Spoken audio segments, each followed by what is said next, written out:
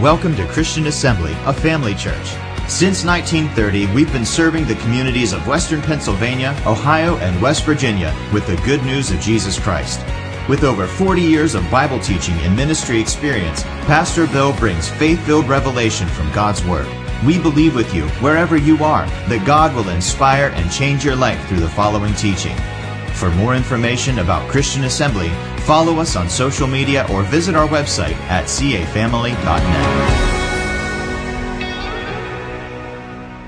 The title of my message is The Name of Jesus. So we'll start off by talking a little bit about one of the many wonderful things about God's Word is that He can speak to us on many different levels. And He does. The same passage can be used many, many times and mean many different things. He can speak to us on a very low, deep, intimate level, to where a verse or even a phrase out of a verse can mean something specific to us for a specific situation at a specific time. And that can go all the way up to be very general on a very high level, where the Word will speak to us and show us generally in our day-to-day life, always and everywhere, how we can apply God's Word. And that's where my message is today, where God's message is today, the Spirit's message, is at that high level. So that I want to show you how we can apply this generally to all of our lives today, even though this was spoken, of course, over 2,000 years ago. And the first set of passages we're going to read are... the other thing you have to understand is that, just by the nature of it, God's written Word is in the context of the days it was spoken, and it's also in the context of the time it was written down. And let's just generally call that the Bible times. And of course, the times today are different. Our speech is different. Our even the society heritage you come from can be different. So we'll take these passages, and by generalizing them, we can see what they mean today, versus and I'll point out specifically a few passages that appear to be very specific to the times, but yet God is so good and Jesus is so brilliant that those same words apply to us today, even as they applied to them for the specific situation they were in at that time. Okay, we can bring up the first... Okay, so this is from Mark 16 and verses 17 and 18. And one more thing, I'm going to paraphrase this just very slightly so that to make it personal for me and for you. So if you'll just let me do that. And these signs shall follow them that believe in my name. Whose name? The name of Jesus. So, in the name of Jesus, I shall cast out devils. In the name of Jesus, I shall speak with new tongues. In the name of Jesus, I shall take up serpents. And in the name of Jesus, if I drink any deadly thing, it shall not harm me. And in the name of Jesus, I shall lay hands on the sick, and they shall recover. So if we think of it that way, it begins to apply to us immediately. Even though this was Jesus' commission for the disciples that He was sending out, we are disciples of today. Now let me break these verses down bit by bit and discuss what each one of them means today. Okay, verse 17, the first part of that says, cast out devils. Well, what does that mean today? Now, in Bible times, and there's a couple, maybe 3-4 examples I can think of offhand of true demonic possession, what I would call true demonic possession, where the mind and the body is totally being controlled by a demon or demons, often several demons, many demons, many. Today, we don't see or hear that too much. And I think in today's modern society, modern, educated, advanced, whatever we want to call it, like we live in America, we either don't see it or it doesn't happen. But Satan adapts to the times. He adapts to the society. He adapts to what he's doing. So today, What does that mean? Well, I would say, how about in the name of Jesus, we can cast out everything that is not of God. We can cast out all thoughts, all ambitions, all appearances, and all actions that are not of God. Those are the devils that are common in our lives today. Now, the other thing to think of is that in God's Word, there's only, God has, it's either light or it's dark. There's no in between. So we have to think of everything in terms of, is it of God? And if it's not of God, then it needs to be casted out and dealt with. So that can apply every day in our lives. And certainly we're not perfect at it, and we have to keep going on and advancing as we go and getting better at it day by day. Now the next verse, speak with new tongues. Now what does this mean? Now today, of course, speaking with tongues has many meanings, and we can look at many different ways of speaking with new tongues. But the primary reason that we speak with new tongues is to minister to the Father, to speak to Him in His language, unhindered by our language. So, excuse me for a second.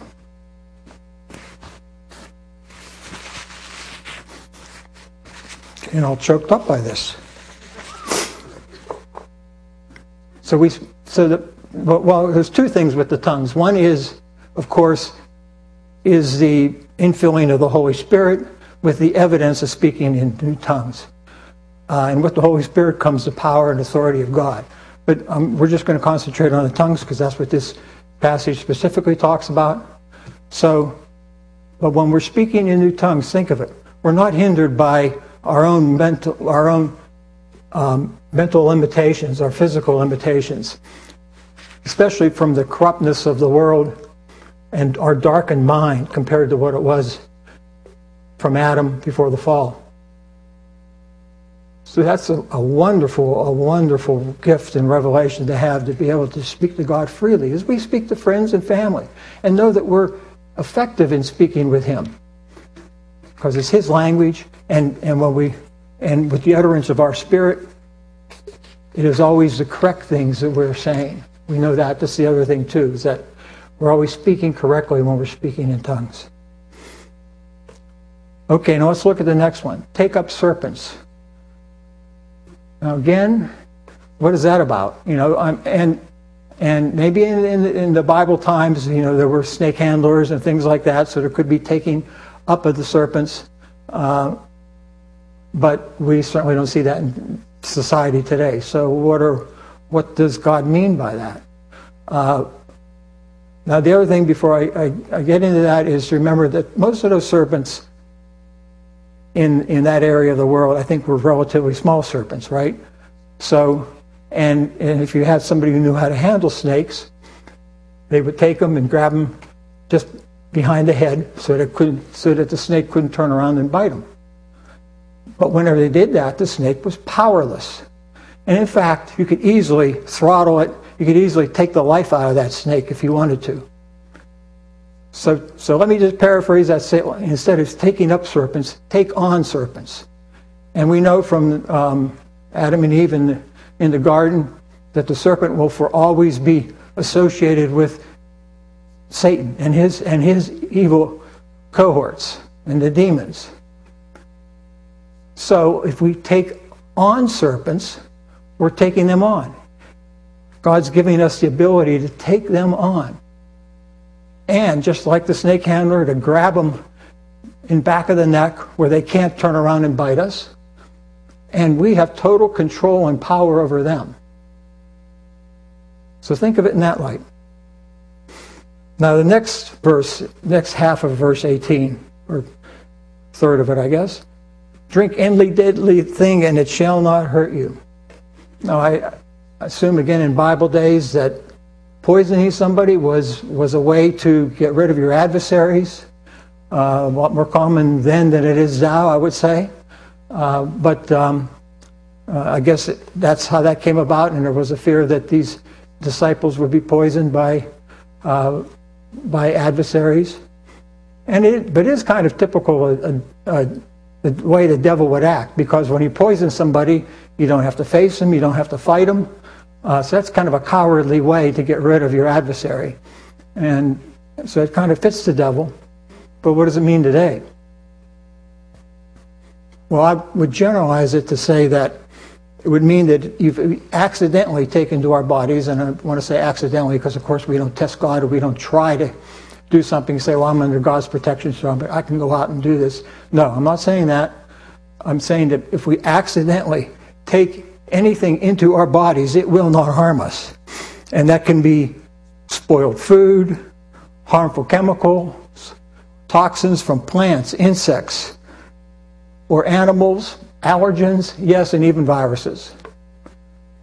So God has given us protection against all those things. Jesus has given it to us right here. So think of it in that light. Those are the poisons of today that try to get into our body. And then if we look at reminds me of the verse in Paul whenever he was shipwrecked and gathering wood, and that snake bit him, and he threw the snake into the fire. Well, he was actually operating in two of these principles. If you think about it, he was taking up the serpent, and that deadly thing did not harm him.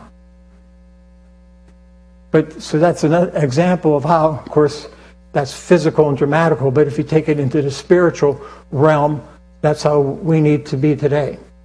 Exactly the way Paul acted. Take that thing up, cast it back into hell, and you'll have and be bold and confident that it has no effect on you. Okay, the last part of verse 18 talks about laying hands on the sick and they shall recover.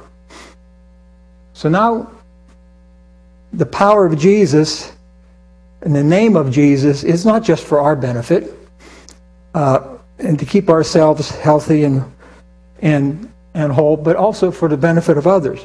So, generalizing, I'd say that as Jesus has given us, we need to freely give unto others. And it says about healing the sick and they shall recover, but I would generalize it a little bit to say that it's anything, physical, emotional, mental.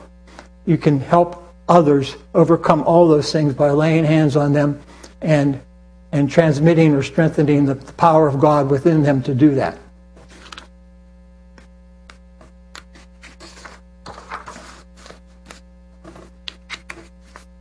Okay, now, if we put it all together, we can see how God fully equips us as His children and servants for Him to spread the word throughout the world.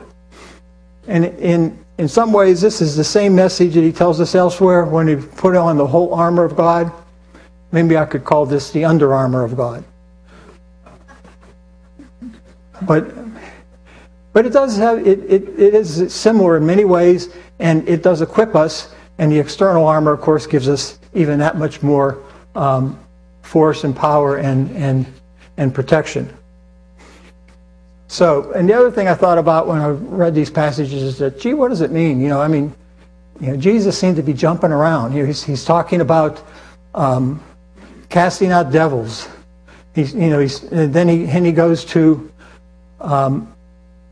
speaking in tongues, and then poisons, drinking poisons, and it won't affect you, and laying hands on the sick.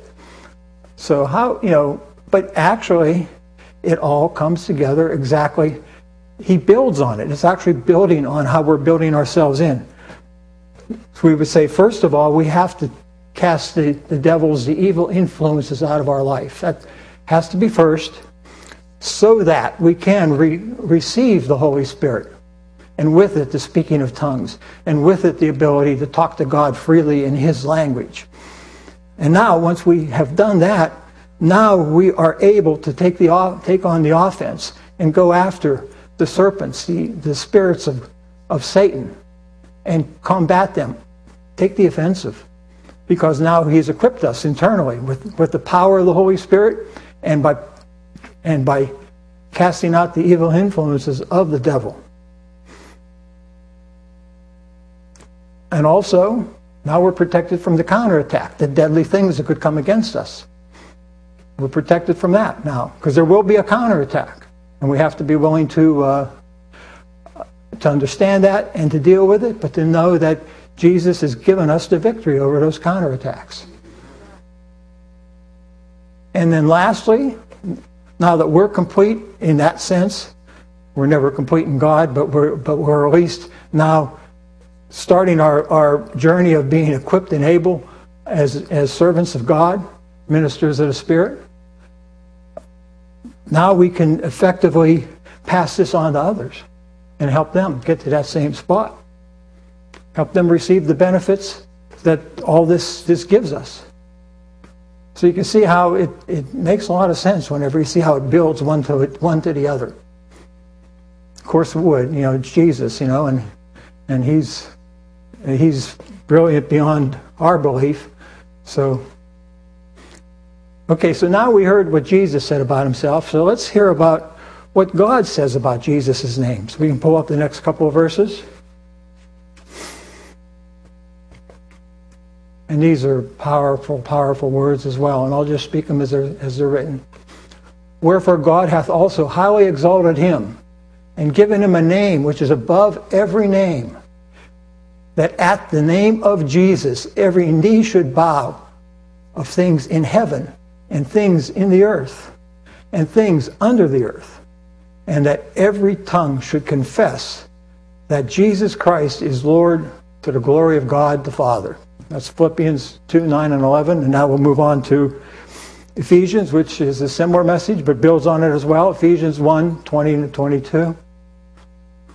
Which he wrought in Christ when he raised him from the dead, and set him at his own right hand in the heavenly places, far above all principalities and powers and might and dominion.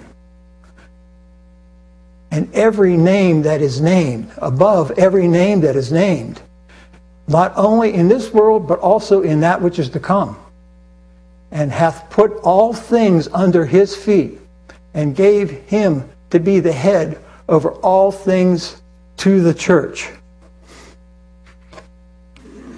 So that's God speaking about Jesus. This is like truly, truly amazing. I mean, God's the creator of everything. And yet he gave Jesus and Jesus' name this high place, this high, high place. Strong words coming from God. Amazing words coming from God. What he did for Jesus, because of what Jesus did for him, which we'll get to in just a few minutes.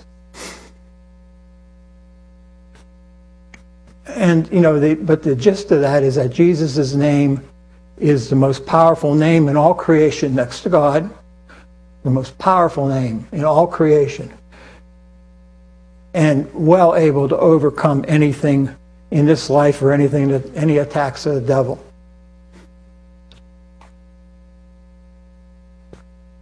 Okay, one other thing now. What about Joseph and the Pharaoh? I would call this an earthly example of Jesus and God.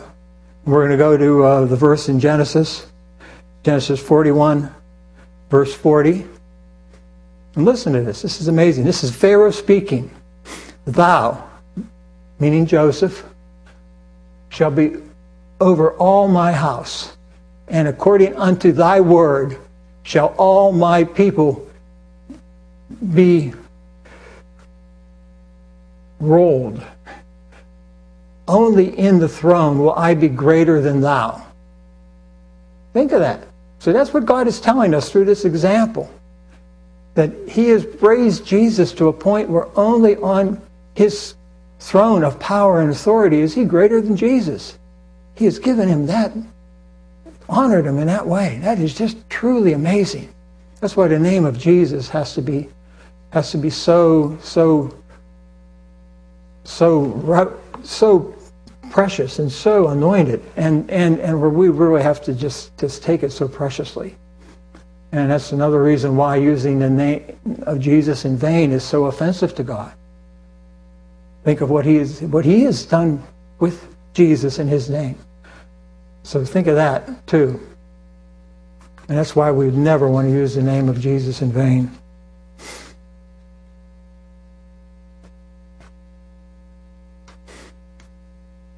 Okay, but those are a lot of aspects of Jesus' name. We saw what Jesus said about his name. We saw what God said about his name. But what is the greatest aspect of Jesus and his name? Is it one greater than even all this power and authority that God has given him? It's infinitely greater than that, if you can imagine that. I mean, ask him why. Why did God do this, elevate him this way? Was it because he walked the earth sinless? Well, that's a good reason. That's a pretty good reason. And that's part of it. But that's not the primary reason why God did this. Or is it because he always obeyed God's word in everything he did, like no man ever did? Well, truly, that's another good reason, but not the primary reason. So what is the primary reason God elevated Jesus' name? It's because Jesus paid the price for our sins. Jesus made the way. He was the perfect shepherd. He made the way spiritually for us to come back to God. He made the connection back to God. Without Jesus, God's family would have been lost forever. So that is why God elevated his name above all names. That's simply powerful. I mean, but that is the true reason. That is the reason that God would do such a thing. Because without his children, God was heartbroken, I guess you could say. And Jesus fulfilled that. He made the way for us to come back to him, to God. Now, if you think about that, think about those who maybe aren't believers, and they say, well, yeah, Jesus was a good person, he walked the earth, he did all these things. But some people think that if they can get into heaven by doing good works and obeying the commandments. But then I would argue, then why did Jesus come to earth, unite himself with flesh, and then die? It makes no sense. And for God to elevate him the way he did, it makes no sense if it was only through him and nothing that we can do. And I would argue that oftentimes it says that the wisdom of man is nothing compared to the wisdom of God. But I would say in this case, the wisdom of man aligns with the wisdom of God. God said that's the only way it could be done, and it's the only way to make sense. Otherwise, there would be no reason for Jesus to be here, have ever been here, if we could just be good people and get into heaven on our own.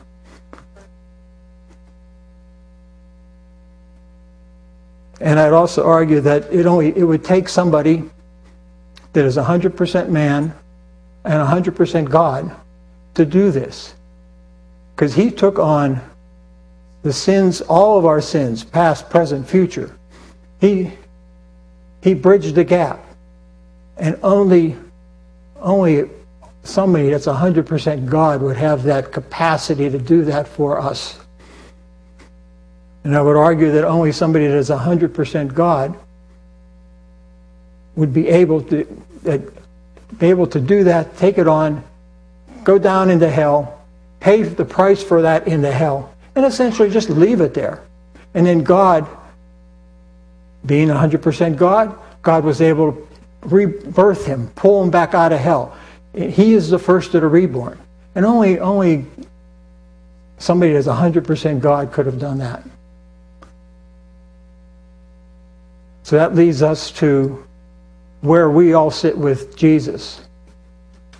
And many of you, I'm sure, most of you, know Jesus as your Lord and Savior. But I'm taking this time and this opportunity for those who may not, or those who are uncertain. But if you don't know that you know that you know where you would go if you were to die today, if you don't know that you're going to heaven, if you're not sure of that, then you need to listen to what's coming next. You need to listen to this, because this is for you. Don't let this pass by you. This is for you. And the other thing to think about is often people say, well, I'm not in the right state. I've got to get things right. I'm not ready to make any commitment to Jesus. No. As we can see, you're never going to be ready. You're never going to have that ability to be good enough in God's eyes because of the corruption of this world and because of the evil. Even one evil thing. That's why to God, there's no difference in sin. Sin is sin. So even one sin keeps you out of God's presence because God is sinless and you can't exist in God's presence with sin. So we're going to all fall short. So there's no good time, there's no right time to do that. Jesus came to the earth. He sat with sinners and publicans and they questioned, why are you doing that? He says, because I came for the sinners of the world. So he wants you just as you are. He's not looking for you to try to get your act together, get better, and then now I'm ready for you. No, he doesn't want that. He wants you just as you are right now, because it may not be a tomorrow. And besides that, he came and he died for you today. Essentially, he died for you today. As soon as you know about that, as soon as you know about what he did for you, then it's for you. And you need to act on it. You can't just put it off. Because now you know. Now you know his purpose and reason for being here. And you know what the whole purpose of God doing all this through Jesus. And if you ever want to be in the presence of God, the presence of the Creator, the presence of one who is all love and light and goodness for the rest of eternity, this is what you need to do, is you need to make your commitment with Jesus. Now, I don't know why you'd want to do anything else, and because the other alternative, again, remember, it's light or dark, so the other alternative is all those things that are bad for the rest of eternity. And I don't think you want to be there, if you really think it through. So, now the other thing I would state is that we're going to state at least my form of the prayer for salvation, for rebirth. And some people may say, hear this prayer, get partway through, well, I can't make those kind of commitments. I'm not going to be able to do that. God not worried about you not being able to do that all the time. He knows you're going to stumble and fall. He knows we're in this world as an imperfect world.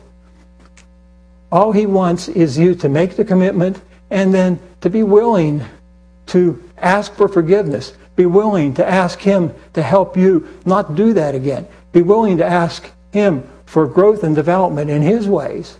He just wants a willing vessel. He's not looking for perfection. So don't worry about these things that we're going to say about, well, I can't possibly do that. No, none of us can, ever. But we want to get better and better at doing that. And we want to make fewer and fewer mistakes along the way. And again, as long as we're willing to look to him to be better and to not give up, then that's all he wants. That's all he wants. Okay, so here, anyone in the building who wants to receive Jesus, or anyone online on streaming wants to receive Jesus, please repeat these words after me. Jesus, I acknowledge you paid the price for my sin and for humanity's transgression. I receive your gift of eternal life with you and with God. I invite you and desire that you come into my life. I submit to your lordship over me and all of mankind. And I commit giving you first place in serving you as a member of your body on the earth and as a citizen of the kingdom, of God's kingdom in the world to come.